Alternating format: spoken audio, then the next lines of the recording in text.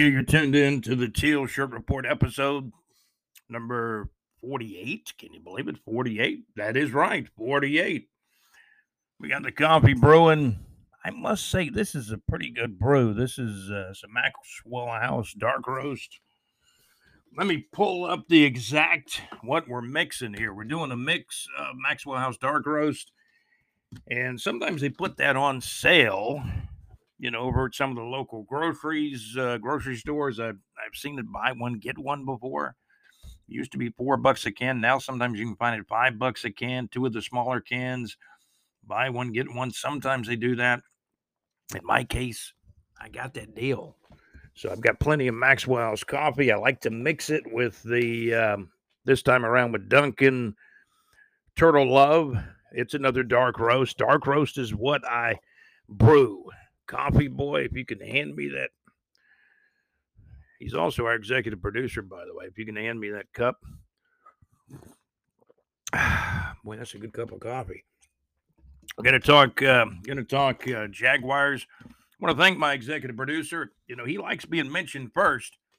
And when you're mentioned first, you've got to bring the coffee. How about that? Alex Nunry is also a producer of the Teal Shirt Report podcast. We're going to talk about Donna Deegan, the new incoming mayor. She'll be sworn in July the 1st. We understand the huddles are over with. Lamping, I think Khan might have been at some of them, right? Shad Khan, the owner of the Jaguars, talking about the new stadium being built in somewhere between 2025 at the latest 2027, somewhere in that 1 to 2 year time frame or so.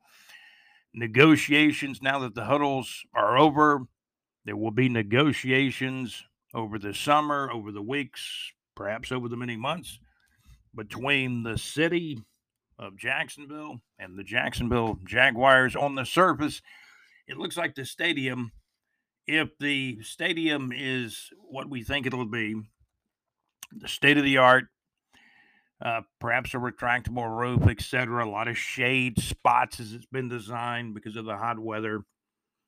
Might have a $2 billion stadium or more or less on your hands, which if Shad Khan pays for half of it, the city of Jacksonville pays for half of it, what are we looking at? You do the math. It's $1 billion for the city. $1 billion for Mr. Shad Khan, who I met. I have met Shad Khan before, and I was at the stadium one time, and I met Shad, and he said, "Thank you for coming." I was over by the swimming pool when I met Shad. Nice guy. And he's done a lot for Jacksonville. He bought the NFL team from Wayne Weaver. I keep thinking the stadium name should have perhaps Wayne Weaver's name on it somewhere. I think without Wayne Weaver, there never would have been an NFL franchise in Jacksonville. That's just me thinking about the chase for the dream of getting an NFL franchise, which we did get back in 1993. Shocked the national media. The national media has never believed in Jacksonville or the Jaguars or most of the national media ever since. You go back to when city of Jacksonville first got the franchise. It was a Cinderella story to get the team here. As you know, Charlotte got the first franchise. There was going to be two given out. Jacksonville beat out St. Louis. I think Baltimore was one of the cities up for it. Memphis. It was about 4 or 5 different cities. Memphis was going to call their team the Hound Dogs if they had got the NFL franchise when the Jaguars did. I think St. Louis was going to be the Stallions. Baltimore wanted a team. They later got the Baltimore Ravens as the Cleveland Browns. The old Cleveland Browns moved to Baltimore. So a little history lesson here. So not only is there history, but there's the presence, and the future in the new mayor, Donna Deegan, being sworn in on July the 1st. Here in Jacksonville is the new mayor. And, of course, Donna Deegan, Mayor-elect Donna Deegan, planning to bring in, some guys with experience or someone with experience to help negotiate the deal. And obviously Mayor-elect Donna Deegan has got to look out for the city's interest. Mark Lamping, Shad Khan, those guys looking out for the Jaguars' interest, and hopefully everybody can come to terms. And this is going to be a win-win thing for everybody. Does the deal get done? The new stadium deal? I say yes. I don't see how it won't. Could the negotiations turn ugly at times? Possibly.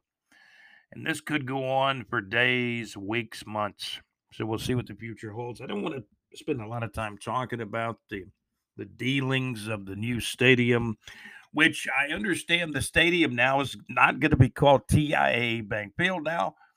It's not even going to be called Everbank Field. It's going to be called Everbank Stadium. That's what I heard the other day. You're listening to the Teal Shirt Report podcast. We're brought to you by Saucer Realty and Capital for your real estate needs. Go to our homepage at bigjreport.com. Scroll the homepage until you find the North Florida, the 24/7, 365 day a year, 24/7 North Florida weather report. You'll find the link for Saucer Realty and Capital for your North Florida real estate needs. Talk to Larry Saucer. Talk to Larry Saucer before you talk to anybody else. He's very creative. He has vast experience in certainly property appraisal. I'll tell you that for a fact. He has Saucer Valuations as part of Saucer Realty and Capital, whether it's home, residential, business, or commercial real estate. Saucer Realty and Capital. Larry's a good friend of mine. I highly recommend him in your real estate deal. Saucer Realty and Capital, you'll find the link on our website at bigjreport.com. That's bigjreport.com. Also, LakeUfallahits.com, great internet radio where it's all good. Rock Saturdays, hits 2000s, Monday through Friday nights, recognizable hits. And as JC, our producer, he's the main cog around here, right? Man, that coffee sure is good. But JC is the executive producer, and he knows a lot about LakeUfallahits.com. Great internet radio. They have recognizable hits throughout the day. We're talking Monday morning through Friday, really Monday morning. I should say Monday through Friday morning till late in the afternoon. Then hits 2000s in the nighttime, in the evening hours. LakeUfallahits.com. Great internet radio where it's all good. If you're looking to take a trip, don't forget about D.D. McDermott, Elegant Time Travel, Dark Diamond Entertainment. I know D.D.'s telling me he's still planning some more trips and stuff. So for any information about D.D.'s events, activities, you even want to talk sports with D.D. McDermott, you are welcome to call him. He's got an email address too. And he says he was disappointed about some things that have gone on, but hey, if you want the info from DD, he'll be happy to talk to you person to person. Give DD McDermott a call. I tell you what, there's some nice posts in our Facebook group on the homepage. Alex Nunnery interviewed one of the Jacksonville Armada soccer players, and they've been playing well. Last Saturday, they just beat Pensacola FC 2-0. They own a victory over the Florida Roots 2-1 a couple of weeks back.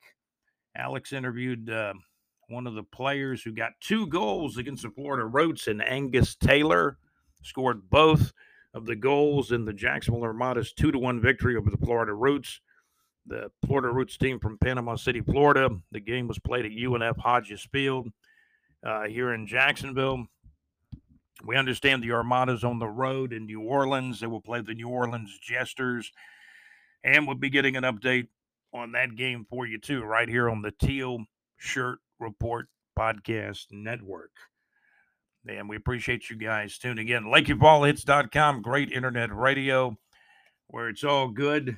As I mentioned them a moment ago, if you want to plan a trip to the Hall of Fame, Canton, Ohio, there's more trips coming, more plans coming from D.D. McDermott with Elegant Time Travel and Dark Diamond Entertainment. Let me give you D.D.'s phone number for the trip.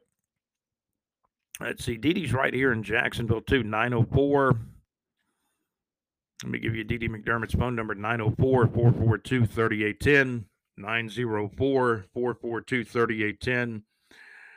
To book a trip or to ask questions, that's Elegant Time Travel and Dark and Diamond Entertainment, or you can write to Didi McDermott, Don McDermott, 32218 at yahoo.com. That's DAWN MCDERMOTT 32218 at yahoo.com. That's what I'm trying to say. Don McDermott, 32218 at yahoo.com. Also, the XFLtoday.net. The season just concluded. The Arlington Renegades won the XFL championship. You can check the stats. I think we've got all the scores from the season, which ended just a few weeks ago, at XFLtoday.net, of course. Also, the Mad Max Mix. And it's my pleasure to go on Max's show. I usually go on Max's show, get interviewed by Max once or twice a month. We have a chance to appear on his show. Check out the Mad Max Mix. Mad Max Mix. MadMaxMix.weebly.com. You'll find the links to Max's show on our website at BigJReport.com in the Neighbors 1 section. The Neighbors 2 section and the Outside the Box section. Check out our website for the very latest of, things going on.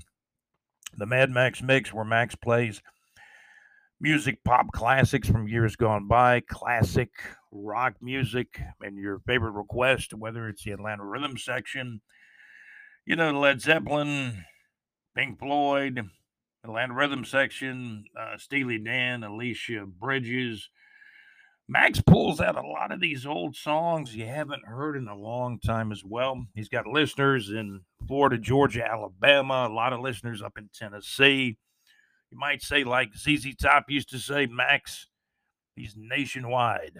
So check him out. I think he's listened to internationally as well, but he's listened to in Michigan, Tennessee, Florida, Georgia, Alabama, and most states, obviously, in between. The Mad Max Mix can be heard Wednesday nights, 6 till 8 o'clock Central Time, 7 until 9 o'clock Eastern Time. The Mad Max Mix, man, they are absolutely nationwide. So I was talking to one of our really good contributors and also supporters of our podcast, John Gaylor, and one subject that a lot of people want to touch on is the subject of pass rusher for the Jaguars. I've got my opinion. Almost every Jaguars fan has an opinion on the pass rusher situation. But my contention is you got a myriad of pass rushers on the roster now. You got Trayvon Walker, who should be a more effective pass rusher, even maybe more so Josh Allen, who's in his 5th year with the Jaguars coming up. And then he goes free agency, whether he comes back with the Jags or goes somewhere else. He needs a big, big year of rushing the passer. I'm putting Trayvon Walker on one end, Josh Allen on the other end, and then I'm saying, let's put those guys we've re-signed, Roy Robertson, Harris. You got the free agent Volacon. I think that's his name, right? Volacon. It's hard for me to pronounce his name sometimes. You got Olacon is a linebacker who's probably the leading tackler in the NFL. You got Volacon, the guy they got from the Jets a couple of years ago. So, and you've got Roy Robertson, Harris up front. You've got Devon Hamilton. Devon Hamilton and Roy Robertson Harris have been re-signed. They need to stuff the run in the middle. And then the pass rushers, Josh Allen, Trayvon Walker, who needs more of a defined role. And he needs to push the pocket, challenge the guard, challenge the tackle, and push the pocket, make some sacks. I put Trayvon on one end, Josh Allen on the other end. But, the defensive coordinator, he's probably going to come up with this 3-4 hybrid. I think he plays a 3-4 mainly, right? If I'm wrong, let me know. Scott at BigJReport.com. That is the absolute email address. Scott at BigJReport.com. You folks with Spotify, remember the email address. Scott at BigJReport.com. Thanks to Spotify, they've helped me out with some stuff here recently. I appreciate that. Remember the email address. Scott at BigJReport.com. For any questions, concerns, compliments, complaints, Scott at bigjreport.com. Or come to our Facebook group, bigjreport.com Facebook group. You can find us. I believe my phone number is even on the website, so you can call me, any time you like as we talk about the Jaguars. Talking about the pass rushing situation. Well, it's interesting. Linebackers can be pass rushers, defensive linemen can be pass rushers, the ends, the linebackers, etc. Um, like I say, I was talking with supporter John Gaylor this morning, actually. John Gaylor just had his birthday. Happy belated birthday to John Gaylor, big contributor to our Teal Shirt Report podcast and our website, bigjreport.com, and our Facebook group, the bigjreport.com Facebook group. So, again, happy belated birthday to John Gaylor. He celebrated his birthday, I believe, officially June 27th. John says, thanks, Scott. I appreciate all the mentions and talk of sports the last few years. John's been a big help to us, too. So we're talking about pass rushers. Let me take a look here. Yeah, Jan is. Everybody's talking about, hey, why do you have to go looking for Yannick Ngakoue? He left Jacksonville in a bad way. Clowney's out there, too. You got a couple of free agent pass rushers. I know Floyd, the guy out of Georgia that, Floyd played for the Bears his first, I think, 4 years in the league. Now he's signed with Buffalo.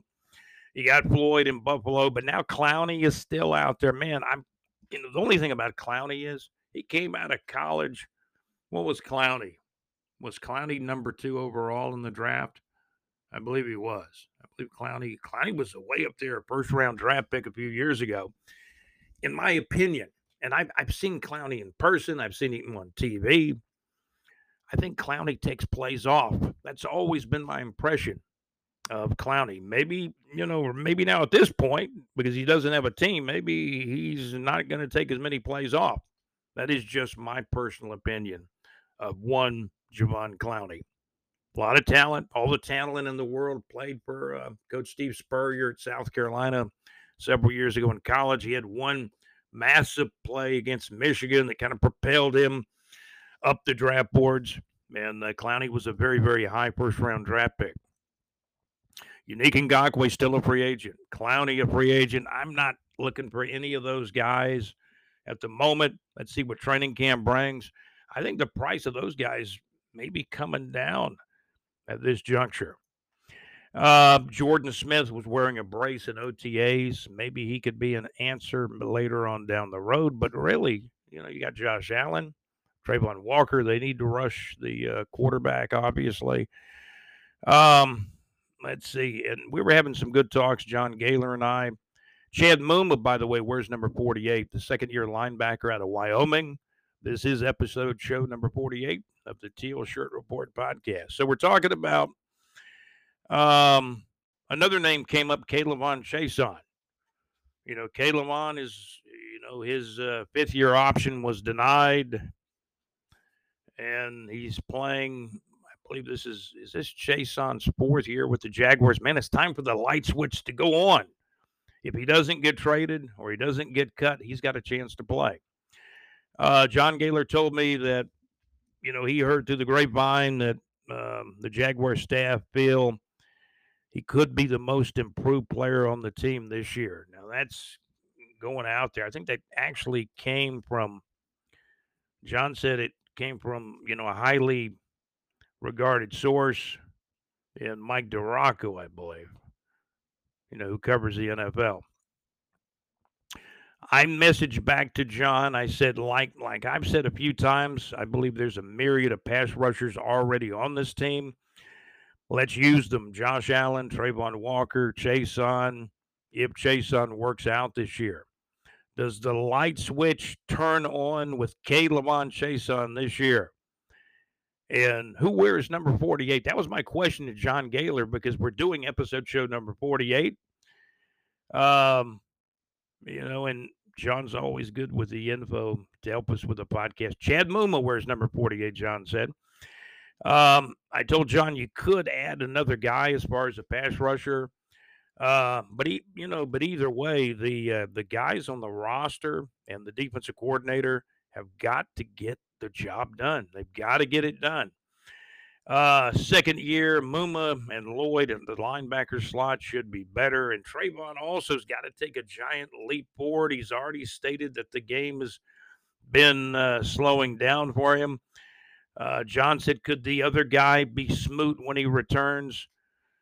Yeah, Chad Muma's a Wyoming Cowboy out of college. His second year with the Jaguars. He's going to affect the tackles, and maybe he gets a sack or two. Could be a team effort. So John and I went on messaging. I told John, I said, man, I think they'll find a way. They'll find out a way to keep Smoot on this team. And I told John they have enough, referring to, I believe they have enough pass rushers already on this team. I think the pressure should be on the DC, the defensive coordinator, Mike Codwell. Some now on Codwell and the defensive coaching staff on the defensive side of the ball. This is a very, very important training camp, no doubt. Then you got Jordan Smith, a guy wearing a brace in the OTAs. He's never really played much for the Jaguars yet. He's moving into his third year at a UAB, a former fourth-round draft pick about 3 years ago for the Jaguars. A lot of potential as a pass rusher. He started out at the University of Florida, transferred to UAB. Jordan Smith, though, missed his entire second year with the Jaguars with an injury. He's got a brace on his knee during OTAs, or he did. Let's hope his health continues to improve and maybe he can make a positive impact. It depends on whether he's going to be on this 53 or not. Training camp is going to be incredibly competitive for the Jacksonville Jaguars in July. We're going to talk a little semi-pro football. We're going to talk North Florida entertainment. The Florida Gators lost the College Baseball World Series. There were two blowouts. Game one, the extra inning game, was the big blow for Florida. They lost to LSU 4-3 in 11 innings. Left-handed relief pitcher for LSU pitched really well for, I think, 3 innings to kind of stymie the Gators. Then you had 2 games. Game 2, the Florida Gators broke almost every College Baseball World Series record with a 24-4 win in Game 2 over LSU. And what did LSU do? They came back in Game 3 and beat the Gators. I believe it was 18-4. We'll double check that score. But LSU wins the most important battle. They won 2 games out of the 3 to win the national championship. As a Gator fan, certainly I'm very, very sad. Buddy Martin, who was a writer, has been still a writer with Gator Bay magazine, which is, I think, online. And I've been kind of a part of his group, and he's been a Facebook friend of mine. We've shared his show in our BigJReport.com Facebook group for a long time now. I was very saddened to learn about Buddy Martin's wife who passed away. Very saddened to hear that report. Ryan Mallett, the former quarterback of the Arkansas Razorbacks, and his NFL career. I know he spent some time with the Baltimore Ravens, but his NFL career just did not take off. He had a cannon for an arm, tall guy. God, Ryan Mallett had to be 6'5", 6'6", had all the tools, but his NFL career never really materialized. And we're saddened to learn that on, I believe, the Gulf Coast of Florida, he drowned. Sadly, he was only 35 years old. More of the Teal Shirt Report podcast coming up. We'll take a look at semi-pro football. Of course, I'm going to take a look at the National Arena League. We didn't talk as much about the NAL as I wanted to in the last podcast. We got a lot more stuff, as I say, coming up on the Teal Shirt Report podcast episode show number 48. We'll talk the SEC. We will. We absolutely will. Might have a surprise guest talking about that as well. So stay tuned to the Teal Shirt Report podcast. This, in fact, is episode show number 48. But, man, when you talk about the pass rushers, you talk about at the top of the list. The top of the list has got to be Josh Allen, Trayvon Walker, K'Lavon Chaisson. Maybe his short NFL career will finally catch fire and the light switch will flip on. And could he be the most improved player in training camp? That remains to be seen. You got a guy in Jordan Smith, a pass rusher, an edge player coming off an injury. So, man, what is that, about 4 guys that can rush the passer? Plus, you got the inside guys, the linebackers. Clowney and Unique Ngakoue, they may be, waiting for a while, and they're not on a team at the moment. I think Unique Ngakoue pretty much burned his bridges in Jacksonville, and Javon Clowney, a lot of talent, but he strikes me as a guy that, just my opinion, I think the guy took plays off.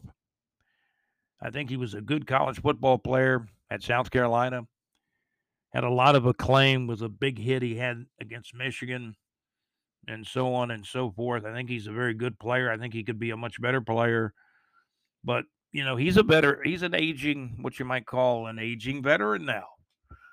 And the money, it's going to depend on a team says, hey, we want you to come in, but how much money is a guy like Clowney going to want, and what NFL teams can fit him under the salary cap?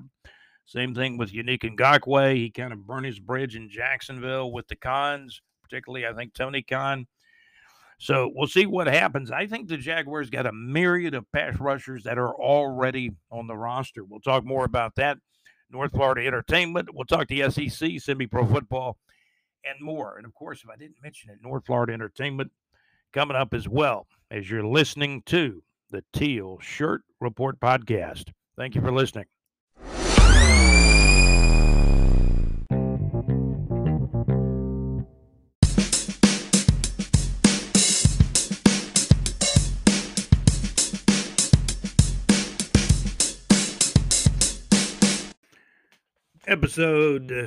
Episode show number 48 of the Teal Shirt Report podcast. Episode show number 48, season number 4 of the Teal Shirt Report podcast. 48 means Chad Muma. Chad Muma, linebacker, Wyoming Cowboy, Jacksonville Jaguars draft pick in April of late April of 2022. He played his rookie season with the Jaguars, and expecting even more things out of Chad Muma in his second year, along with Devin Lloyd and Trayvon Walker. That's got to be a big 3 of young guys, rookies last year that all got significant playing time, and they'll be moving into year 2. We were talking about the pass rushers. Well, I mentioned a myriad of pass rushers without having to go out and sign a 1-year guy. As most of you know, the Jags did lose a player to the Tennessee Titans. I can't even think of the guy's name now. Played last year very, very well for the Jaguars. Man, I'm going to have to try to remember the guy's name. I do forget names sometimes. He played very well for 1 year, but it's like the NFL, not for long. Now he's with the guys with the Tennessee Titans. When we talk about the myriad of pass rushers for the Jaguars, you got to, at the top of the list has got to be Josh Allen, first-round draft pick. Trayvon Walker, first-round draft pick. Of course, Josh Allen's been around here longer. Josh, what is this, his 5th year with the Jaguars? This is kind of his make or break year.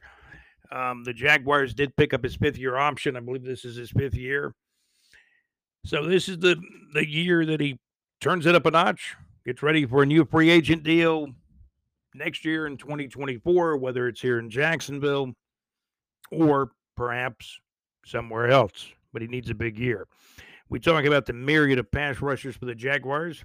You got to talk about, again, Josh Allen could be the number 1 guy. Trayvon Walker should be drafted numero uno, number 1 overall off of the national championship college football Georgia Bulldogs team.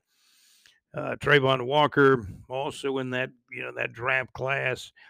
And, obviously in um, 20, 2022 with Chad Muma, Devin Lloyd, a lot of defensive players picked up by the Jaguars in 2022, including Trayvon Walker, Chad Muma, Devin Lloyd, Lloyd and Muma, the linebackers.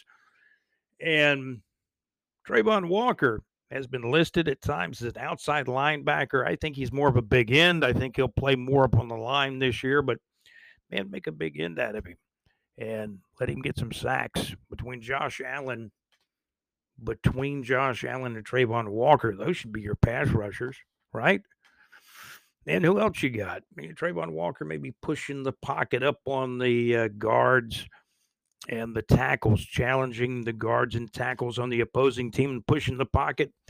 And Trayvon getting to the quarterback or somebody getting to the quarterback. Josh Allen, Trayvon Walker, the linebackers, Olakun, probably the leading tackler in the National Football League.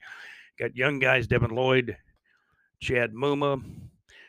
Got a guy, Jordan Smith, coming off an injury, but he's wearing a brace right now. Does he have a chance to be on the 53? And, this guy was drafted as an edge rusher about 3 years ago out of UAB, out of about the fourth round. That was about 3 years ago. So this will be his third year with the Jacksonville Jaguars. I'm just trying to add up the pass rushers that are actually on the roster. Jordan Smith, Trayvon Walker, Josh Allen, and the list goes on and on.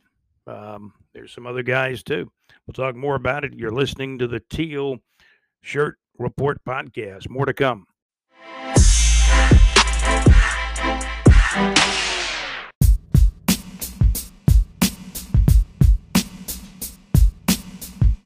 Heck, maybe I disrespected Arden Key, not remembering his name, but he's gone to the Tennessee Titans. He was a really good player for a year with Jacksonville. I mean, he overexceeded his contract. He's parlayed it into kind of a multi-year deal with the Titans. So good for Arden Key. I kept thinking, well, the Jaguars will find him another one-year guy, veteran that can come in and do what Arden Key did, or even more. Perhaps Jaguars still with a myriad of pass rushers. I mean, the two top guys, have got to be Trayvon Walker. I put Josh Allen ahead of Trayvon Walker because he's been around longer. Trayvon, during recent OTA, said the game was slowing down for him, which is a good sign. Means he may be able to do more. I look for Trayvon Walker's for his role to be more defined. I see him as a big end. Taking on the guards, the tackles, pushing the pocket, and getting some sacks and helping others get sacks too. Josh Allen and Trayvon Walker, my two guys that I'd have on each end. But defensive coordinator Mike Codwell, I think, is probably playing more of a 3-4. But with a 3-4, you're going to see at times it looks like a 4-3 or 5-2 or a 44. Defenses will give you a different look, and if a defense doesn't give an offense a different look, then hey, you're just defeating the purpose of being able to do multiple things when you got a guy like Trayvon Walker. I really don't want to see Trayvon Walker dropping in pass coverage, but I know it's going to happen. It probably will still happen occasionally, hopefully not as much as last year. If Trayvon can deflect the ball, the guy behind him can intercept it. That's great. If Trayvon can snatch the football out of the sky and make an interception and take it a good ways the other way, I'm happy about that too. Neat big plays out of Trayvon Walker. Josh Allen made a nice fumble recovery as well. And it is really time for Josh Allen and Trayvon Walker, both of them, to step on the gas, have a great year. I'm assuming they'll both be here. I know Trayvon Walker will be because of the fact it's only his second year. Could Josh Allen be traded to another team? I think that's still probably within the realm of possibility, but this is his fifth year. This is a year where the Jags want to see what they can do. I think the Jags could win 11 games. You get a lot of injuries, it could go the other way. You win 6 games instead of 11 when you get a lot of injuries. Hopefully, the team will stay relatively healthy. Cam Robinson coming off an injury, and you do know that Cam, his PED problem He's getting suspended for PEDs. We knew it would be 2 to 6 games, and now the NFL has officially ruled that Cam Robinson will miss the first 4 football games, which is going to give Walker Little a chance to basically be the left tackle unless something changes in training camp. Injuries, the way Anton Harrison plays. Does Anton Harrison play on the right side or the left side? Right now, I would say it's probably going to be Walker Little at left tackle and Anton Harrison, the rookie out of Oklahoma, playing right tackle, with Cam Robinson waiting in the wings with his 4-game suspension. There were a couple of guys with the Colts that were suspended for gambling. It's happened again. Fortunately, it was, a couple of guys on the Colts. The Jaguars traded for Calvin Ridley, and he had a, well over a 1-year suspension, or a year suspension with the Atlanta Falcons. Balky went out and made a traded a couple of mid-round draft picks for Calvin Ridley, and Balky's got to hope that Ridley keeps it on the clean and narrow and keeps playing football and leaves the parlays alone or what have you. And the hope is that, and we kept hearing these stories, that Calvin Ridley is now going through elite training, which means he's getting ready for the season. Now, I see all these comparisons. Is this going to be the best 1-2 punch at wide receiver for the Jaguars in many, many years, maybe since Keenan and Jimmy? They got a long way to go to be as good as Keenan and Jimmy, I will tell you that. However, Calvin Ridley, and remember, he's not played a game with the Jaguars yet, but if he can be the deep threat, and then you got Christian Kirk, who will go outside the numbers and, get some of those vertical passes down the field, and he's capable of that. We could really see some great things with Christian Kirk and Calvin Ridley, and even Zay Jones probably is the number 3 guy. The number 4 guy could be the Penn State wide receiver that was drafted. We'll see what happens. Training camp is going to be huge, whether it's the wide receiver room, the linebackers, the safeties. And, I really love the draft pick in the 5th round of AJ and Antonio Johnson out of Texas A&M, who a lot of people feel like the Jaguars really pulled off a steal to have him still sitting there in the 5th round, the safety out of Texas A&M. So a lot of things going on with the Jaguars. Man, pass rushers, I think we got them on the roster. They're on the roster now. Let's see what happens with these guys in 2023. The key to the pass rush, in my opinion, is going to be the defensive tackles and the nose tackles stopping the run, getting the opponents in 2nd and long, 3rd and long, and then you're going to have, obviously, more pass rushing, and even perhaps you might even term it as easier pass rushing opportunities when the quarterback's going to primarily drop back and pass on 2nd down and long, 3rd down and long, where the defensive ends, edge rushers, if you will, can, kind of just sit back and say, I'm coming after the quarterback. And that's kind of what it's all about. You're listening to the Teal Shirt Report podcast. Edge rushers, Josh Allen, Trayvon Walker. I hope Jordan Smith can get healthy because he missed all of year 2, didn't play much in year 1. This will be his 3rd year. Jordan Smith, the pass rusher at a UAB, but he's coming off season, really a season-ending injury last year. Never played last year. Played very sparingly in year 1. Year 3, he's in OTAs with a brace on his knee, and I looked at a depth chart, didn't even see Jordan Smith on the depth chart. Let's see if he can get on that 53 and continue to get healthy and get some of that speed back, and let's see what happens. So Arden Key was the guy. I remember the Jaguars lost in free agency to the Tennessee Titans. You can't keep everybody. I mean, Trent Baalke says, hey, we're going to franchise tag our tight end, Evan Ingram. And I think at that point you were saying you can't keep both Evan Ingram and Arden Key. And that's when Arden Key left and joined the Titans. That's, just kind of my opinion of how it probably broke down. Jumbo Shrimp finally got back on the winning track.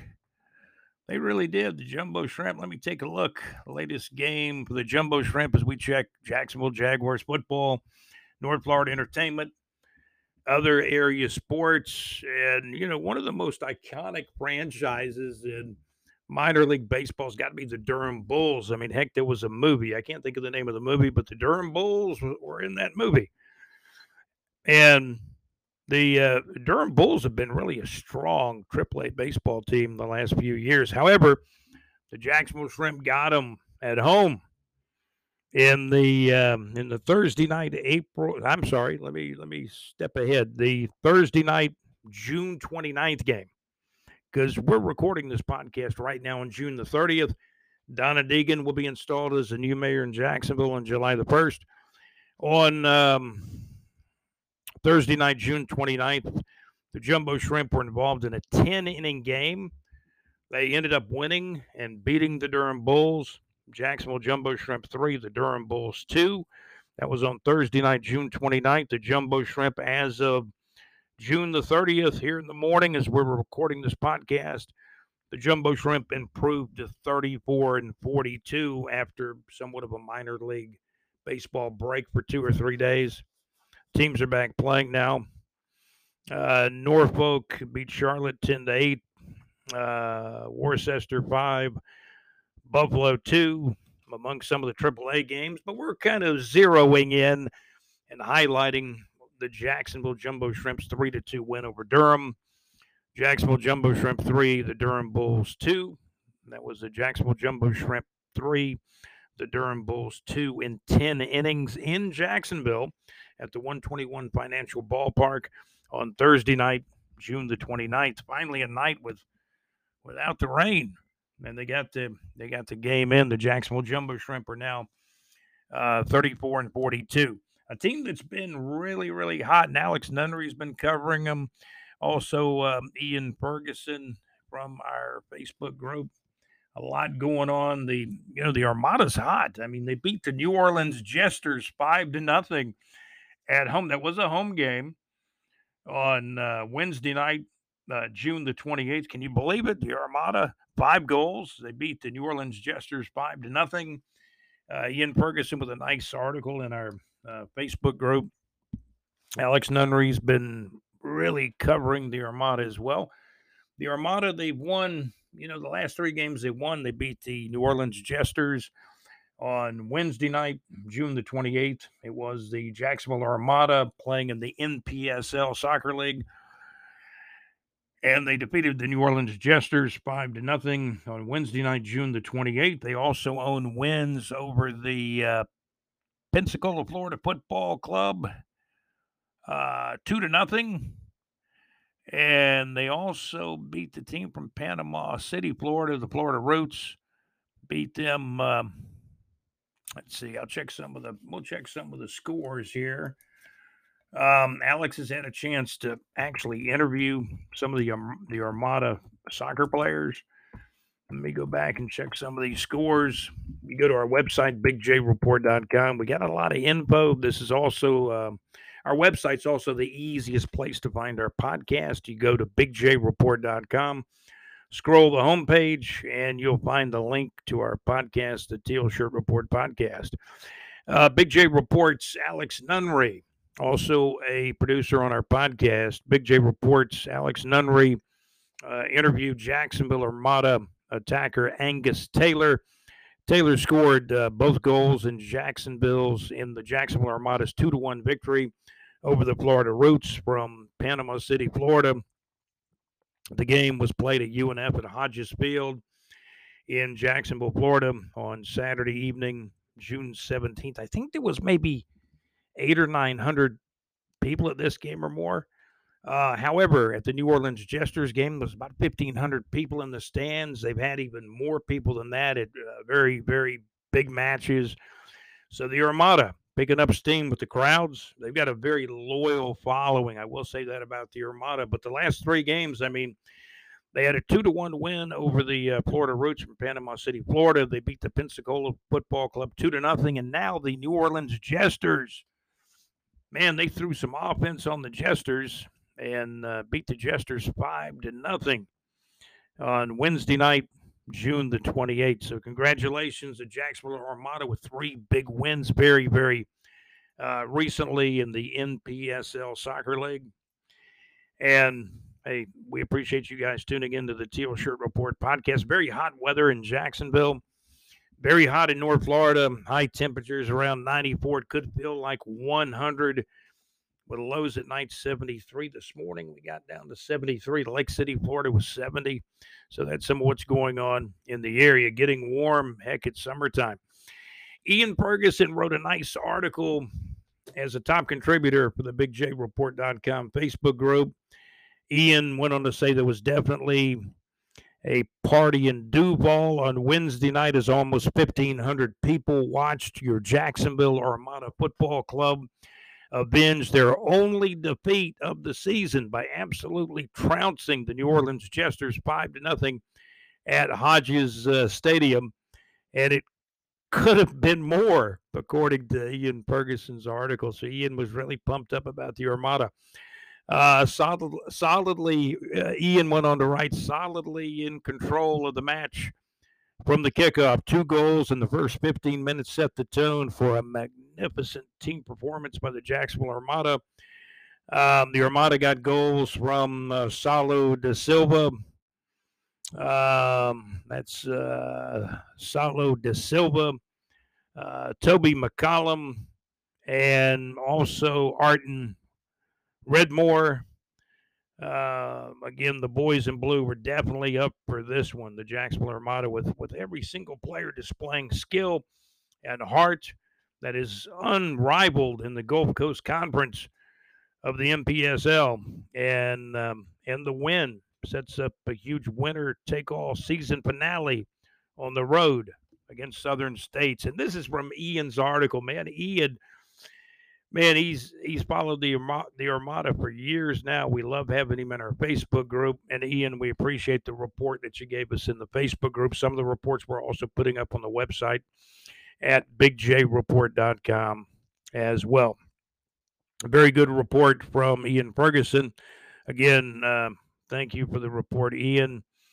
And again, at this particular game, almost 1,500 people watched the Jacksonville Armada defeat the New Orleans Jesters 5-0 back on Wednesday night, June 28th. The Armada, they only got 1 loss on the season. It was against New Orleans much earlier in the year. But recent wins for the Armada, they beat the Jesters 5-0. They also owned wins over the Florida Roots from Panama City, Florida. And they've beaten the Pensacola, Florida football club as well. So we appreciate the info from Ian Ferguson. Alex Nunnery's done a tremendous job reporting on the Jacksonville Armada too. Our BigJReport.com sports reporter, Alex Nunnery. The Jacksonville Armada 5, the New Orleans Jesters 0.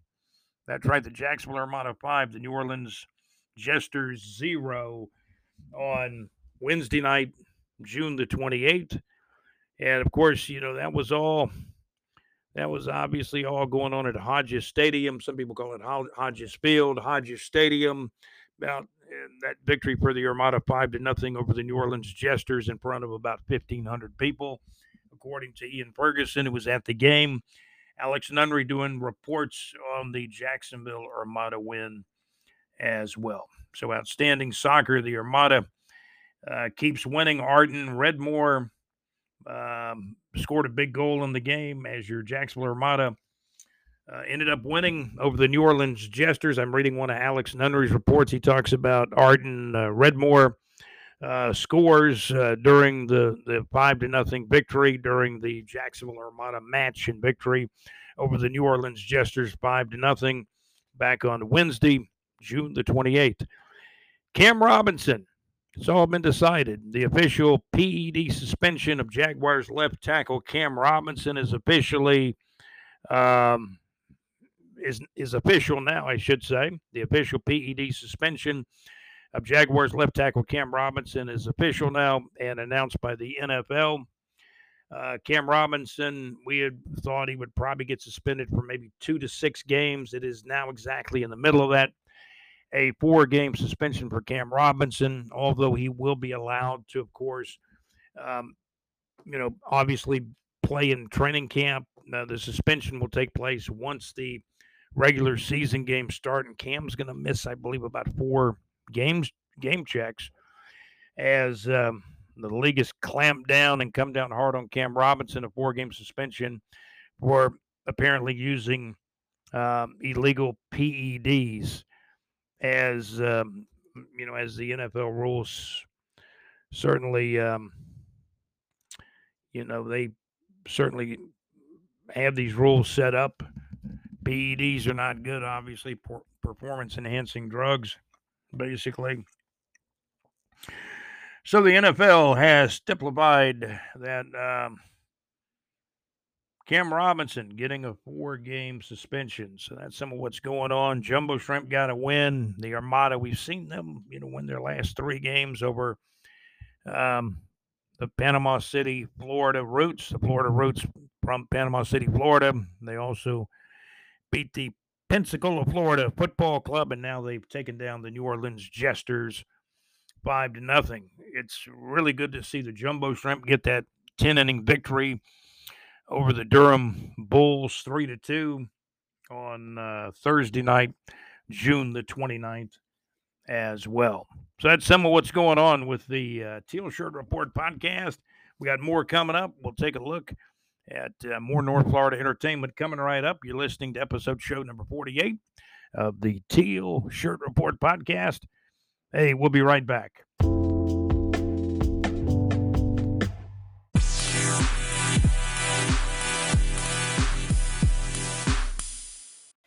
Now, I'm going to tell you, if you want good SEC football coverage, we'll have it at bigjreport.com. And right here on the Teal Shirt Report podcast, we got insiders like myself. I've been covering Florida Gator football for a long, long time. Been a fan of the Gators since about 1970. My name is Scott.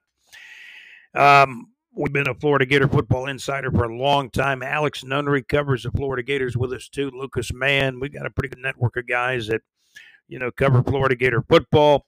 Our Georgia Bulldog football insider is Mad Max. He covers the Georgia Bulldogs. In the SEC Western Division, JC, our executive producer and freelance writer, covers the SEC Western Division and also the Alabama Crimson Tide. So if you want some of the best in SEC college football coverage, hey, keep it right here on the Teal Shirt Report podcast. Hey, thank you for listening. Hey, we always enjoy getting into those debates about college football. Whether it's realignment of conferences, NIL deals, the transfer portal, escalating salaries for coaches and now even players with the NIL deal, right? Well, to bring in, a guy to get his slant on things. Hey, this guy used to be, I understand, at one time was a photographer, I believe, with the Tampa Bay Buccaneers. Just saying. We're going to bring him in here now, and for our purposes, we'll call him, sometimes we have to protect people, so for our purposes, we'll call him New York Joe. Let's see what New York Joe's got on college football.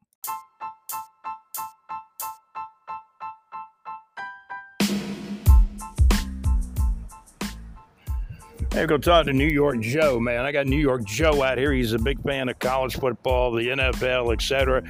And, Joe, what do you think about the Southeastern Conference, the SEC best conference in the land? Very, very overrated. I wouldn't say they're the best conference in the land, that's for sure. You got 2 elite teams at the top of the field with coaches with giant egos. Everybody else is a has-been or a wannabe. Now you're going to put Texas and Oklahoma into the mix, but who are they? They couldn't even beat out TCU and Baylor to win their own conference. So to think that they're going to come in there and make a difference, they're another has-been and a wannabe. People take all, they think that this SEC is some kind of super conference. You got 2 teams. Everybody else is just... Well, what about Bama now, Joe? What about Bama? That's one of the 2. It's Bama and Georgia. With the ego coaches on those 2 guys. Oh, my God, I can't stand it. What about Jimbo doing the limbo at Texas A&M? He's a loser. He's a loser. He's been a loser. He'll continue to be a loser. He gets the best talent. He doesn't know how to coach them. He doesn't know how to recruit coaches. I don't know what he's doing over there. Bobby Petrino's their offensive coordinator now, the motorcycle guy. Yeah, they make a nice combination. They can go ride motorcycles together. That's probably their best bet. Well, it's New York Joe talking about the SEC. Now, I will agree with New York Joe about one thing. I'm not a big fan of, Texas and Oklahoma coming in the conference up. Again, they fall into the has-beens and wannabes. They think they're somebody. It's overrated, much overrated. Nobody cares about Texas and Oklahoma. They play that one game that used to be one of the biggest games of the year. Yeah. Now it's nothing. What, Red River rivalry? Who cares? Yeah. What about Colorado? What's your feelings about teams moving from the Pac-12 to other conferences, New York, Joe?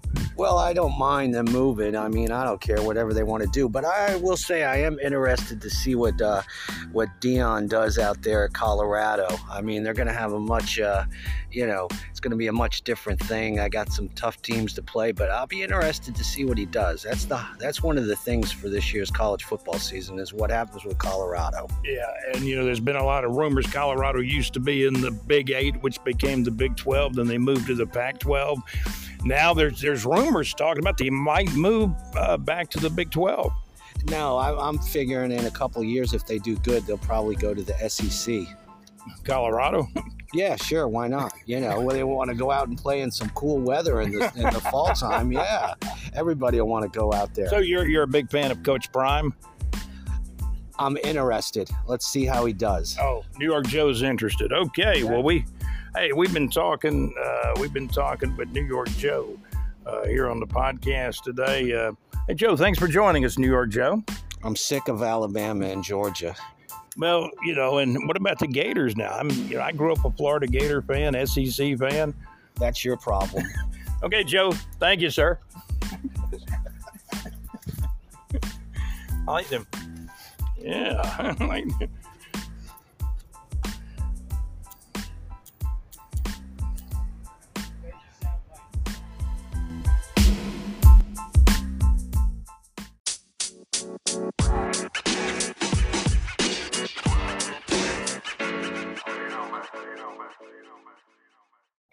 Okay, we're gonna continue along with the Teal Shirt Report podcast from the Teal Shirt Report Podcast Network. Good to have you listening. And I'm your host, Scott. You can write to me, Scott, at bigjreport.com. That is our email address, Scott at bigjreport.com. We appreciate you tuning in to episode show number 48 of the Teal Shirt Report podcast. We, in the last episode, were talking about the 8-man football league. They play on a 60-yard field. You've got an opportunity to see the season start and unfold as on July the 8th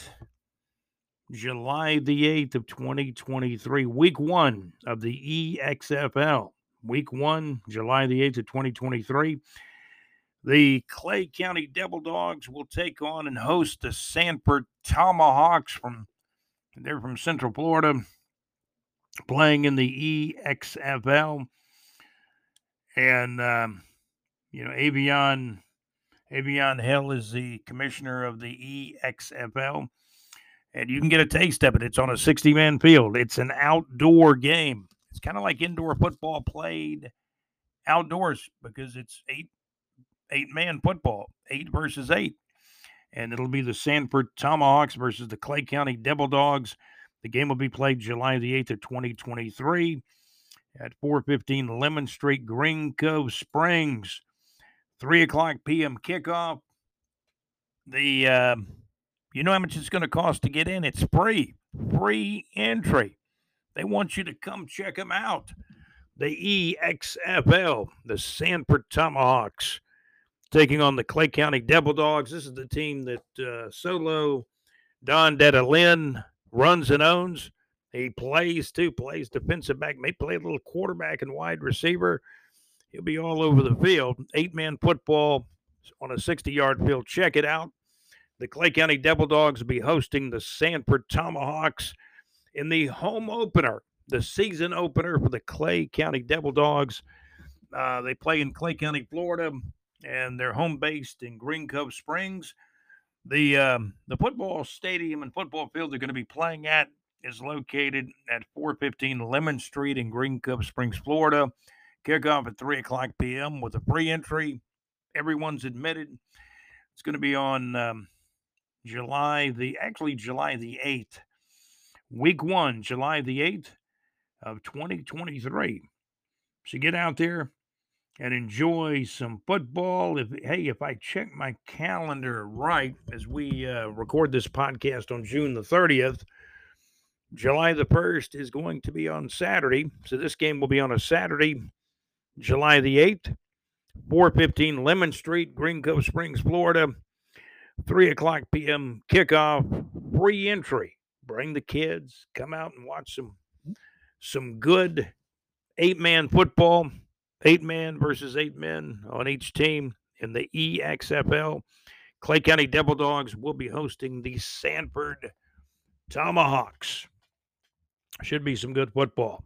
Here on the Teal Shirt Report podcast, you know what we talk about. We talk about the Jacksonville Jaguars, North Florida Entertainment, other area sports, as well as we do delve a little bit further into the underworld of semi-pro football. The EAFL title game was played, and I tell you what, let's pull up the score. And I tell you what, it was a tough one for the Georgia Cobras. They got beat in Brunswick. Let me pull up the score of this game.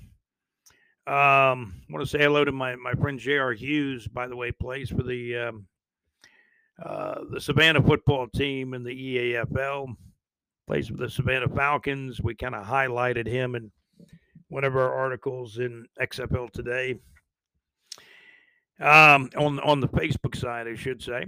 And but giving you the final score of the game in Brunswick, up in Brunswick, Georgia, semi-pro football championship game. In Brunswick, Georgia, the semi-pro football EAFL championship game went to the South Florida Browns. South Florida Browns won the game 21, the Georgia Cobras 20. I talked to my good friend Brandon Samuels, and I felt, I was really, I really felt bad because I was kind of pulling for Brandon. His team's the Georgia Cobras. They had beat the Duval Panthers in the playoffs. They also beat the Bold City Avengers. And then they got to the title game, and they came up a little bit short. It was a close game. Brandon Samuels told me there were both teams committed turnovers in the game. It was like a heavyweight fight. He said it was almost like Rocky versus Mr. T. And it was a good football game. And again, of course, it was obviously very, very close. You did have the South Florida Browns. First year I've been familiar with them. They were in another league before they joined the EAFL. But the final score was, and this game was played in Brunswick, Georgia, at a nice newer stadium in Brunswick. In Brunswick, Georgia, semi-pro football EAFL championship game. It was the South Florida Browns 21 and the Georgia Cobras 20. Close game, but a 1-point loss for the Cobras. Congratulations to the South Florida Browns, who won the championship of the EAFL. South Florida Browns 21, the Georgia Cobras 20, the final score. And this game was played, by the way, it was played back on Saturday. That's right, it was played back on Saturday. That was about a week ago. And, man, I tell you what, the Georgia Cobras look so strong against the Duval Panthers and beating them and also beating the Bold City Avengers. And the South Florida Browns must have had one heck of a team as well. These were two really heavyweight fighters going at it. The South Florida Browns 21, the Georgia Cobras 20, the final score back on Saturday. And that would have actually been back on Saturday, June the 24th. I was trying to figure out what date that was. It was back on Saturday, June the 24th in Brunswick, Georgia, semi-pro football championship game. EAFL championship game, South Florida Browns 21, the Georgia Cobras 20, the final score. And, again, that game was played back on Saturday night, June the 24th, up in Brunswick, Georgia. We're going to take a look at some concerts coming up as we check North Florida Entertainment. Let's pull up some of the shows coming up. I did get some information from Chris Parker from North Florida local band Psychic Deli. They are back from Houston now. They were out in Houston for about a week putting on, I believe some reunion shows in Houston. Now they're headed back home. And let's see, this Saturday night, they're going to be right here in North Florida. So let's pull up what we've got as far as shows coming up. By the way, you can check the Mad Max Mix, internet radio show, Wednesday night music request show from 7 o'clock until 9 o'clock Eastern Time. That's 6 o'clock until 8 o'clock p.m. Central Time, and can be accessed at www.madmaxmix.weebly.com. We do have links, absolutely. We do have links for the show, the Mad Max Mix, which is heard each Wednesday night. We have links for the show on our website at bigjreport.com in the Neighbors 2 section, and also in the Outside the Box section as well. Also, in some shows coming up in North Florida. Also, North Florida local band Psychic Deli is playing this Saturday night, July 1st, at Cliff's Bar and Grill on Monument Road in Jacksonville, Florida. Hosting the band's 60 Grits reunion show starting at 8:30 p.m. Come out and see Psychic Deli and 60 Grit reuniting for a one-time performance this Saturday night, July the 1st at 8:30 p.m. at Cliff's Bar and Grill on Monument Road here in Jacksonville, Florida. Some recent shows, the tribute band Freebird ATL performed in Jacksonville, Florida back on June the 17th of 2023 at Underbelly's. And Freebird ATL told Big J Report that Underbelly's had a packed house. Freebird ATL said it was awesome. A packed house, according to Freebird ATL, at Underbelly's in downtown Jacksonville back on June the 17th. By the way, Freebird ATL will be touring many cities across the South and across the nation as well. They're basically a Leonard Skinner tribute band, Freebird ATL.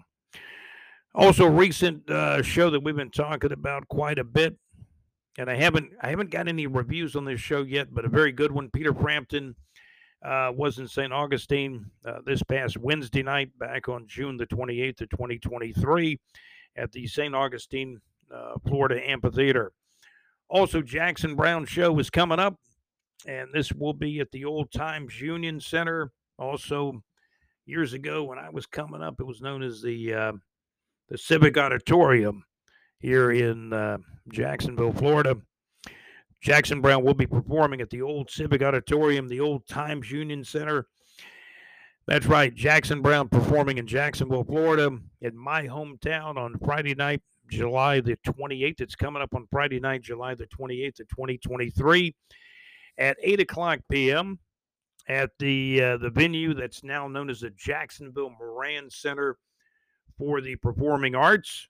And I know everybody's looking forward to a great show from Jackson Brown on Friday night, July the 28th of 2023 at 8 o'clock p.m. here in Jacksonville at the Jacksonville Moran Center for the Performing Arts. Looking forward to a great show from Jackson Brown. That's going to do it this time around for the Teal Shirt Report podcast. We appreciate you listening in. Our Teal Shirt Report podcast episode, show number 48, has been eloquently produced by Alex Nunnery. Oh, and I should mention our executive producer. Let's mention our executive producer, JC. The Teal Shirt Report podcast has been eloquently produced by our executive producer, JC. Also, our producer, Alex Nunnery. Special thanks go out to our contributor, John Gaylor, also a very good supporter of our show, too. I want to thank David Martin for all the semi-pro football news and information. David played in the Gulf Coast Bowl. Man, and I understand those guys that, play for those teams, the Mobile Miners and, of course, the Mississippi Raiders, I believe they were called. Man, according to David Martin, they had a blast and a lot of fun out there during the Gulf Coast Bowl. It was not a playoff game, but it was a bowl game. And David said, man, he had a lot of fun that day in the Gulf Coast Bowl in that game that was recently played. And glad you had fun, David. I don't know if that'll be David's last football game playing, Maybe he'll get the itch to play some more semi-pro football next season in the APDFL. We cover semi-pro football, but mainly we cover the Jacksonville Jaguars, North Florida Entertainment, and other area sports as well. Real quickly, though, we cover the SEC, and football is around the corner. The SEC will be expanding to more teams in the SEC. It's going to go from what? It's going to go from 14 teams to 16 teams in the following year in 2024. Not this year, but next year in 2024. This year in 2023, you still got your 14 SEC teams in East and the West for at least one more year. And then I think they go to just one big super conference in 2024 when Texas and Oklahoma will be coming in. UCF, Central Florida, I believe they're already now a part of the Big 12. Other schools that have joined the Big 12 include BYU, Brigham Young, Houston, and Cincinnati, I believe. However, Texas and Oklahoma will be vacating the Big 12 in the summer of 2024. And in over a year from now, Texas and Oklahoma will become part of the SEC in, of course, college football. That's going to do it for the Teal Shirt Report podcast. Wanted to throw that note in there about college football as we wrap things up. Again, thanks to our producers, JC, our executive producer, Alex Nunry, another one of our producers. Want to thank John Gaylor, our contributor and supporter of the podcast. David Martin, glad you had fun playing in that Gulf Coast Bowl just a few days ago that wrapped up, kind of a semi-pro football bowl game. It was not among the playoff games, but it was a bowl game after the conclusion of the regular season in the APDFL. 8-man football EXFL getting cranked up on July the 8th in Green Cove Springs over there on Lemon Street. And we'll be telling you more about the 8 versus 8 in the 8-man EXFL Football League, which cranks up and starts July the 8th. The Clay County, Florida Devil Dogs, home based in Green Cove Springs. They will be playing a team from Central Florida, the Sanford Tomahawks, about 3 o'clock in the afternoon on July the 8th. That's going to do it for this episode of the Teal Shirt Report podcast. This has been episode show number 48. We do want to certainly acknowledge and salute Chad Muma, second-year linebacker for the Jacksonville Jaguars. He was John Gaylor told me, he was a Wyoming Cowboy in college. He just came off his rookie season with the Jacksonville Jaguars, plays special teams as well, but plays a lot of linebacker, along with Devin Lloyd and, of course, Ola Khan, the leading tackler in the National Football League, plays alongside those guys as well on defense. That's going to do it for episode show number 48 of the Teal Shirt Report podcast. Trayvon Walker, some people call him an outside linebacker. Some people call him a defensive end. Trayvon, we just need to see a fantastic year out of you. I look for big things from Trayvon Walker.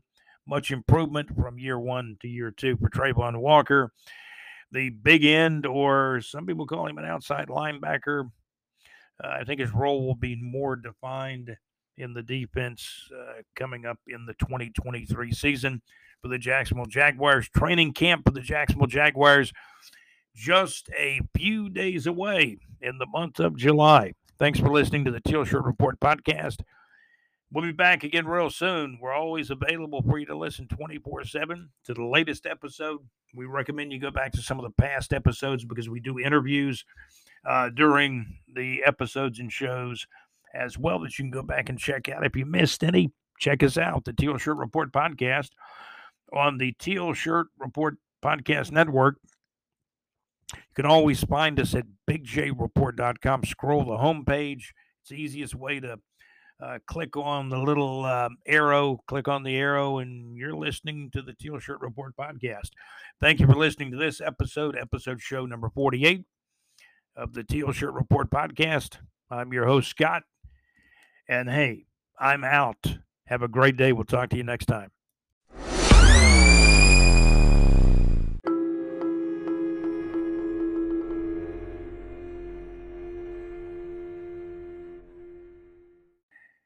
was going to just take a quick look at the Florida Gator football schedule.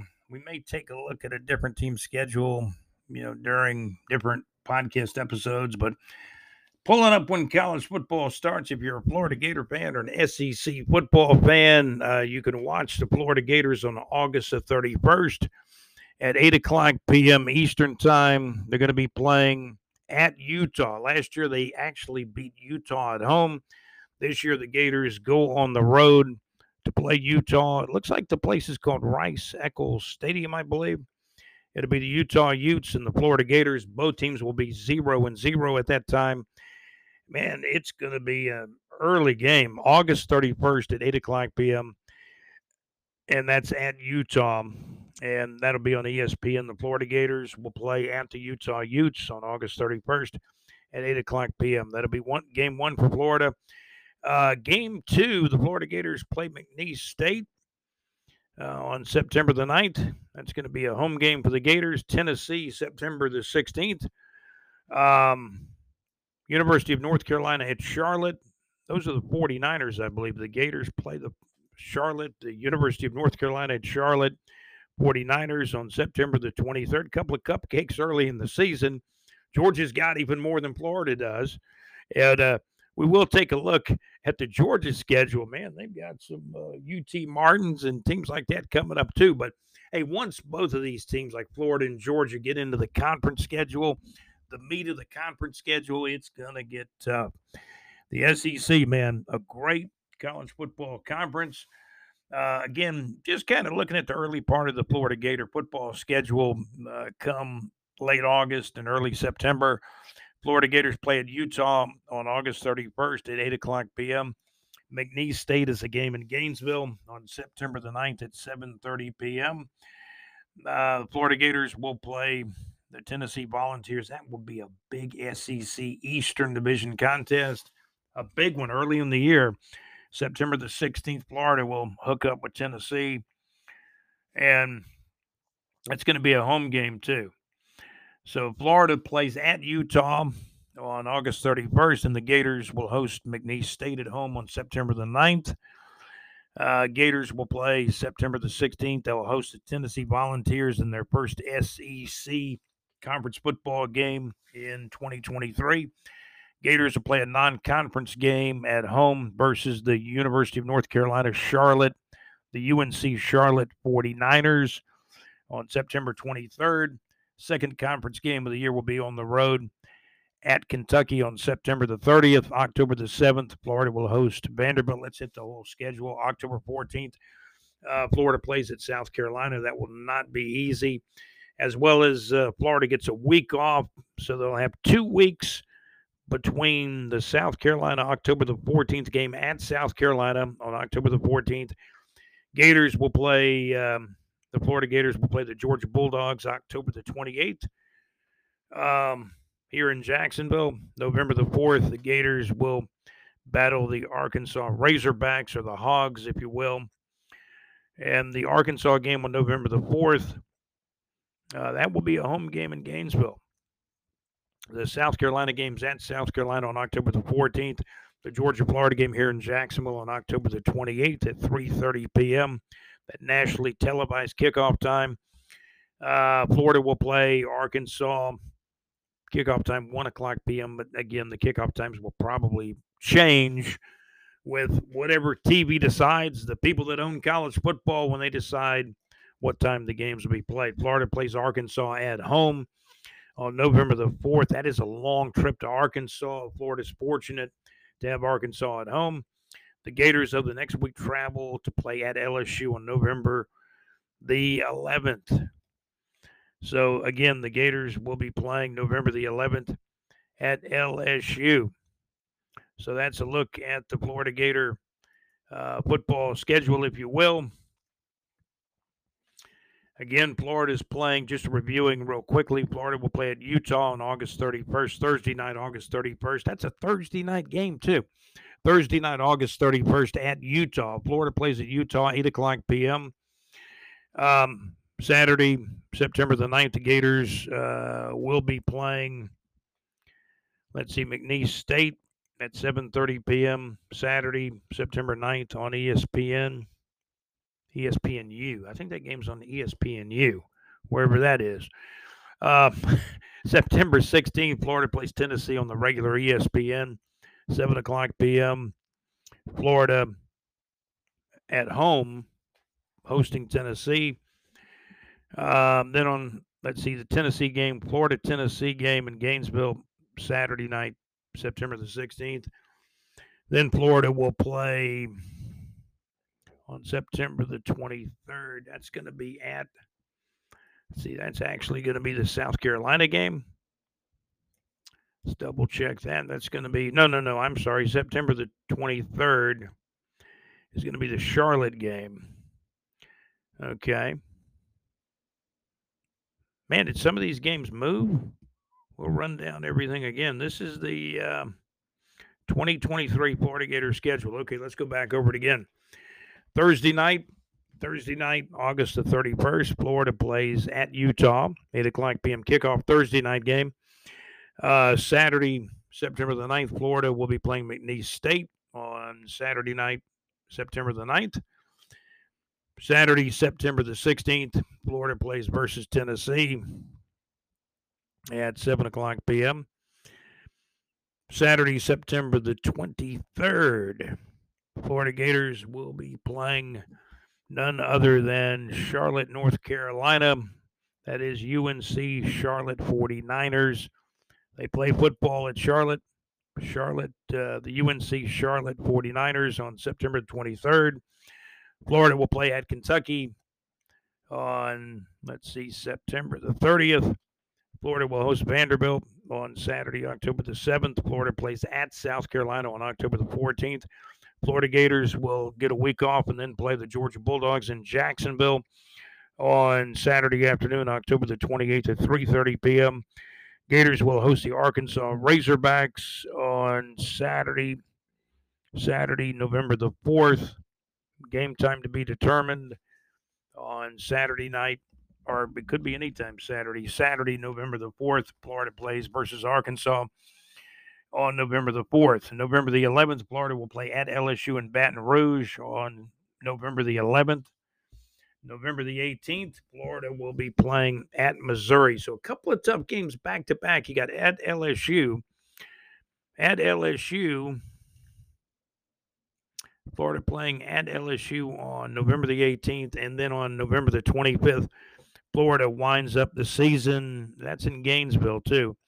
The Florida State game in Gainesville on Saturday, November the 25th. So a pretty tough schedule. You know, you count up the games, and what do you got, about a 12-game season? And then whoever wins the East, whoever wins the West goes into the SEC championship game. So if you do count up the games, you know, Florida's playing 12 games. They open the season again at Utah on August 31st. Basically a home and away. Florida played and hosted Utah in their first game in 2022, and this year they will play Utah in their first game in 2023 at Utah on August 31st at 8 o'clock p.m. So that is a look at the Florida Gators schedule. Probably on the next podcast, we'll take a look at Georgia. We'll take a look at Alabama, you know, in the next coming days as well. We do cover the SEC. I mean, we've got Florida Gator.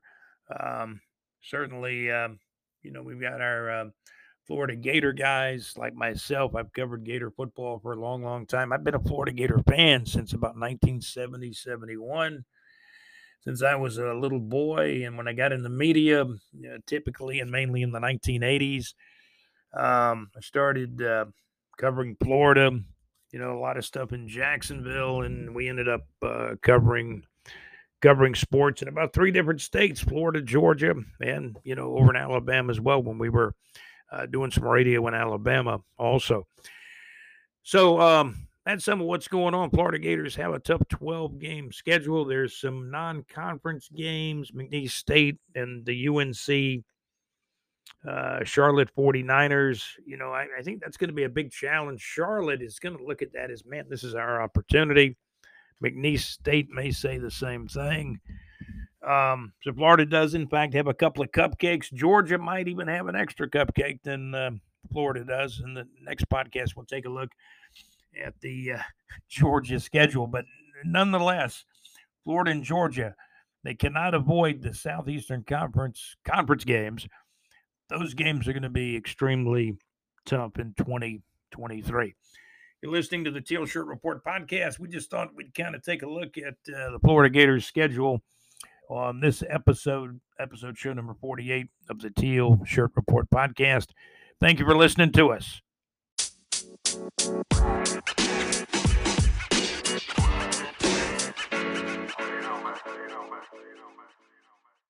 Well, it was actually kind of cool that New York Joe stopped by. I enjoyed it. Didn't agree with a lot of what New York Joe said, but loved the way he said it. And I think what I liked mainly about what New York Joe said, it gets people thinking about the college football world. Obviously, you're not going to agree with some of what New York Joe says. You might not agree with most of what he says. However, what is it?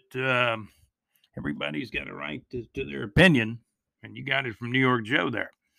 So we enjoyed hearing from New York Joe a little bit earlier in this podcast, episode show number 48 of the Teal Shirt Report podcast. Chad Muma, linebacker with the Jaguars, second-year linebacker, saluting him because he wears number 48. And this is the episode show number 48 of the Teal Shirt Report podcast.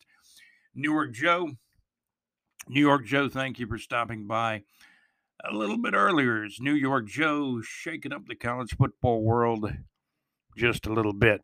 I did want to touch on the College Baseball World Series for just a moment. It was really interesting. Probably one of the most unique College Baseball World Series of all time that just concluded in June of 2023 because as we're doing this encore, it is now July 1. Donna Deegan just got sworn in as the new mayor of Jacksonville. Lenny Curry took his final exit out of the mayor's chambers on June 30th. Now Donna Deegan's been sworn in, and you got Donna Deegan and the folks that she approves to negotiate with Shad Khan, Mark Lamping, Tony Khan, and the Jaguars on the new stadium deal. Donna planning to hire some experts on such stadium deals, I believe with experience in doing the similar things with the NFL. And we'll see what happens because the new stadium deal for the Jaguars is going to be negotiated over the next days. Sometime this summer, they're going to get into it kind of deep. And maybe, a few weeks or a few months down the road, we'll see what happens. Hopefully the stadium deal gets done. It's going to be a stadium for about $2 billion or less or more, depending on the final approval of what the city of Jacksonville and the Jacksonville Jaguars agree upon. Going to be interesting. College Baseball World Series that just concluded in June of 2023. Game 1 was probably the decider, even though the series went all 3 games. LSU won the game 4-3 in 11 innings. There was a left-handed relief pitcher for LSU. He was really tough on the Gators in those late innings. LSU won the game with a big home run, 4-3 in 11 innings in Game 1. Game 2, the Gators broke all kinds of records, home run records, runs in the series, I think. And still, it's just one victory. They should have saved some of those runs for Game 3. Game 2, Florida 24, LSU 4. Game 2 of the College Baseball World Series. And, in college baseball, man, they have big rallies, don't they? A lot of offense. You can never really predict college baseball, man. Next time you turn around, they're going to have a 7, 8, 9-run inning. So Florida won Game 2, 24-4 over LSU. But LSU won the deciding game. Came back and blew the Gators out in Game 3, 18-4. I was pulling for Florida. My dad was a tremendous Florida Gator baseball fan, and I was too. But LSU won the series 2-1. They won the 2 out of 3 final championship series of the College Baseball World Series out in Omaha, Nebraska. This is an encore. Trying to move along through the encore. I did have some NAL games we wanted to talk about. I think there's more indoor football going on in Columbus, Georgia. We'll try to get some info on that as well. Columbus has been the site of some games. The Southern Steam has been in Columbus. Who else has been there? I think the Peach State Cats. The Cyclones from Capital City. Boy, they've had some real controversial calls, some guys being thrown out of games. You know, these arena leagues are incredible. The American Indoor Football Alliance, the AIFA, includes teams like the Capital City Cyclones out of course, Tallahassee, the Columbus, Georgia Lions in the American Indoor Football Alliance, and they used to be in the NAL. They were actually in another league before the NAL too. Columbus has been in, I think, at least 3 or 4 different indoor football leagues over the many years they played the indoor/arena game. National Arena League scores. We wanted to catch up on these. I think earlier in this podcast I had promised to do that. So we're having to kind of come back out here on an encore and do that. San Antonio Gunslingers back on Saturday. These are some of the latest National Arena League scores as we're talking on Saturday morning, July 1st, giving you an update. And by the way, chance of rain in Jacksonville has diminished all the way down to, like, I think 20% over the next 24 to 48 hours. Rain probably holding off Saturday, 20% chance of rain this Sunday, thereabouts. Here's some of those National Arena League games. The Warbirds from West Texas, they got beat by the San Antonio Gunslingers. Yeah, the San Antonio Gunslingers were an old team. Did they play in the USFL, the original USFL, I believe? And there were a lot of stories about how the San Antonio Gunslingers, they'd write paychecks to the players. You better cash your check quick. The first half of the checks would cash, and then the last half of the checks might bounce. Man, that was many moons ago. And let me double check that. You know, Rick Neuheisel was a part of the San Antonio Gunslingers as a player, as a quarterback. And let me, of course, they're in the National Arena League. It's the same name, but, you know, obviously a different team, different organization. San Antonio Gunslingers, now an indoor football team. The San Antonio Gunslingers played in the USFL, and it would have been, you know, back 1983, I believe 1984, 85. And there were one of the USFL documentaries, and not the current day USFL, but the real one. I'm going to call it the real one back in the early to mid 80s. Those documentaries are really cool about the USFL, especially about the paychecks. Everybody was rushing to the bank to cash their checks first because some of the checks would go through, some would bounce. Man, we're talking about the origination of the underworld of football. Maybe not semi-pro football, but you know, that was a big-time league, USFL. I mean, they were rivaling the NFL. They were drafting and signing players that the NFL couldn't get. I mean, think about it. Jim Kelly played in the USFL before he ever played for the Buffalo Bills, and there's numerous other players like that. Reggie White, and I think Reggie played for the late Reggie White played for the Memphis Showboats, I believe. Then, of course, he went into the NFL. Who did Reggie play for? The Eagles, and then the Green Bay Packers. A lot of history of the old USFL back mainly in the early to mid 1980s when they played. So let's take a look real quickly at a couple of the NAL games, National Arena League games that were played. Back on Saturday, June the 24th, the San Antonio Gunslingers indoor football team with the National Arena League. The San Antonio Gunslingers 69, the West Texas Warbirds 55, and the Jacksonville Sharks did beat the Carolina Cobras in Jacksonville. at the ViStar Veterans Memorial Arena. That's at the ViStar Veterans Memorial Arena. Jacksonville Sharks 61. Jacksonville Sharks 61, the Carolina Cobras 52. Zach Brown, a real good friend of ours who plays with the Carolina Cobras. I think he's back wearing number 44 now, I believe. San Antonio Gunslingers 69, the West Texas Warbirds 55, the final score. So that is some of what is going on in the underworld of not only semi-pro football, we discussed that a lot, the outdoor semi-pro football. The Gulf Coast Bowl was played a few days ago. David Martin played in the game. This could be his last year of semi-pro football, but he got a chance to play in the Gulf Coast Bowl. I believe it was the Mobile Miners and the Mississippi Raiders playing. David Martin, the main thing he took away from that bowl game, it wasn't a playoff game, but it was a semi-pro football bowl game after the APDFL season. The main thing he took away from that game was, man, it was really fun.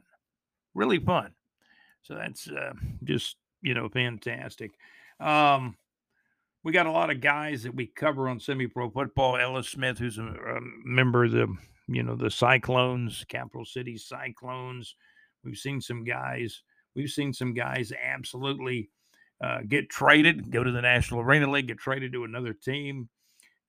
We talked about Brandon Samuels, who came up so close, just a 1-point loss for the Georgia Cobras a few days ago in their championship game against the South Florida Browns. So a lot of things been going on. Bobby Damerol, I think it was his third title, as he actually won the EIF title game a few weeks ago. And I'm trying to remember what that trophy was called. Bobby was telling me about the trophy. Been some other football games going on, of course, but everybody's following the National Arena League as one of the top indoor leagues. The indoor football league, the IFL, out the West Coast is a pretty good one too. You can watch some of their games on YouTube. So a lot going on. We've had a chance to talk to a lot of good football players. Zach Brown, who plays with the Carolina Cobras. Of course, David Martin played semi-pro football for many years with the Panhandle Crusaders. That team folded. He did get a chance to join another team for the Gulf Coast Bowl. Played alongside the Mobile Miners as they were playing some players from the Mississippi Raiders. So some pretty exciting stuff. There's a lot of underworld of semi-pro football we're going to get to. I mean, we know a lot of the guys. We know a lot of the leagues now. Jason Stifler, Fidel plays football too up in Tennessee, I believe. He's a good guy. I've interviewed him before. Zach Brown with the Carolina Cobras, just kind of giving some of these guys a mention. Ellis Smith with the Cyclones, Capital City Cyclones out of Tallahassee. Enrique Crumbs, man, he's played a lot of indoor and outdoor football over the years. Brandon Samuels with the Georgia Cobras, man, they just had that 1-point loss in the EAFL title game. I believe that game was 21-20. South Florida Browns beat them. We talked about that a little bit earlier in the podcast. How about Dalvin Stuckey, man? He was playing for, what was the team he was playing for in the APDFL? He was playing for the Walton County, Florida. He was playing for the Walton County, Florida Chiefs. Then the next thing he knew, he was being signed by the Orlando Predators in the National Arena League. And then he gets to Orlando, and they've traded him to the West Texas Warbirds. So that's some of what's going on with the underworld of semi-pro football. Again, the scoreboard real quick. San Antonio Gunslingers 69, the West Texas Warbirds 55. Jacksonville Sharks won a game this game was actually on Monday night, June the 25th. The Jacksonville Sharks 61, the Carolina Cobras 52. The Sharks have re-signed Devin Wilson, who could not play for a while, as most of you know, but he's back playing. He told me he was going to sign in June, and he did. Re-signed with the Jacksonville Sharks. So what Devin told me several weeks ago came to fruition.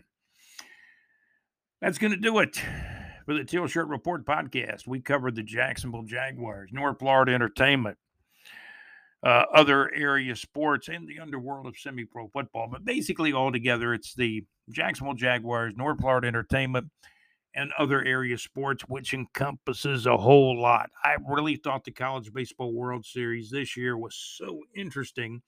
You had 2 blowouts. It had everything. You had a game 1 that was decided by 1 run in 11 innings. Then you get a game 2 blowout. Florida blows out LSU 24-4. Then in game 3, you got LSU blowing out Florida. So it was a very unique College Baseball World Series. We do have to take our hats off and congratulate LSU on winning the College Baseball World Series, 2-1 over Florida. Coach Sully, as they call him, with Florida, had a great year. Nobody wants to finish number 2. Nobody wants to finish number 2, but they did. The Gators had a great year, did well in the SEC, as you know. LSU won the whole ball of wax when it came to the College Baseball World Series, though. That's gonna do it. Training camp approaching for your Jacksonville Jaguars in the next few days here in July. The calendar has turned over. It is now July the 1st as we wrap up our encore of the Teal Shirt Report podcast, show number 48 of season number 4.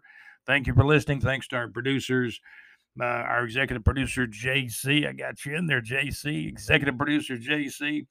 Alex Nunry, our other producer. I do want to say a special hello to John Gaylor, our contributor to the show. He gives us a lot of info. I will tell you that. John Gaylor, he's a contributor to our show and a supporter of the podcast. David Wilson, thank you so much for all the info. Did I get your name right, David? Man, I'm so bad. Sometimes I am really bad with names. I'm talking about David Martin. Why am I calling him David Wilson? Tried to put him in the Beach Boys or something. David Martin. And David, if I got your name right, or I got your name right now, but if I got your name wrong earlier in the podcast, I do ultimately apologize. I tried to get all the names right. David Martin, big Alabama fan, JC, and he plays semi-pro football, mainly with the Panhandle Crusaders, but when they folded, he did join another team, Mobile, played in the Gulf Coast Bowl, and David Martin's take was, man, I had a lot of fun. Could have been his last game in semi-pro football as well. That's going to do it for the Teal Shirt Report podcast, show number 48, season number 4. Thank you guys for listening. We finally wrapped everything up. It took us 3 or 4 days, but we wrapped everything up on July the 1st with show number 48. You guys have a great day. Thanks for putting up with me on the encore of the Teal Shirt Report podcast, show number 48. Thank you for listening to the Teal Shirt Report Podcast Network. Best place to find the show, go to bigjreport.com, scroll our homepage, and you'll find an easy-to-click-on link that'll allow you to listen to the show right on our website at bigjreport.com. Thank you for listening to the Teal Shirt Report podcast. We'll have a new episode coming up real soon in the next few minutes, next few hours, or possibly by tomorrow. So keep tuning in, keep checking back in with us. You can listen to our episodes and go back and listen to previous episodes too. You can listen to the Teal Shirt Report podcast is available for you to listen unless there's a major technical difficulty. The Teal Shirt Report podcast is available for you to listen to 24/7, absolutely 24/7. Thank you for listening to the Teal Shirt Report podcast. I'm your host, Scott, and hey, I'm out. Have a great day.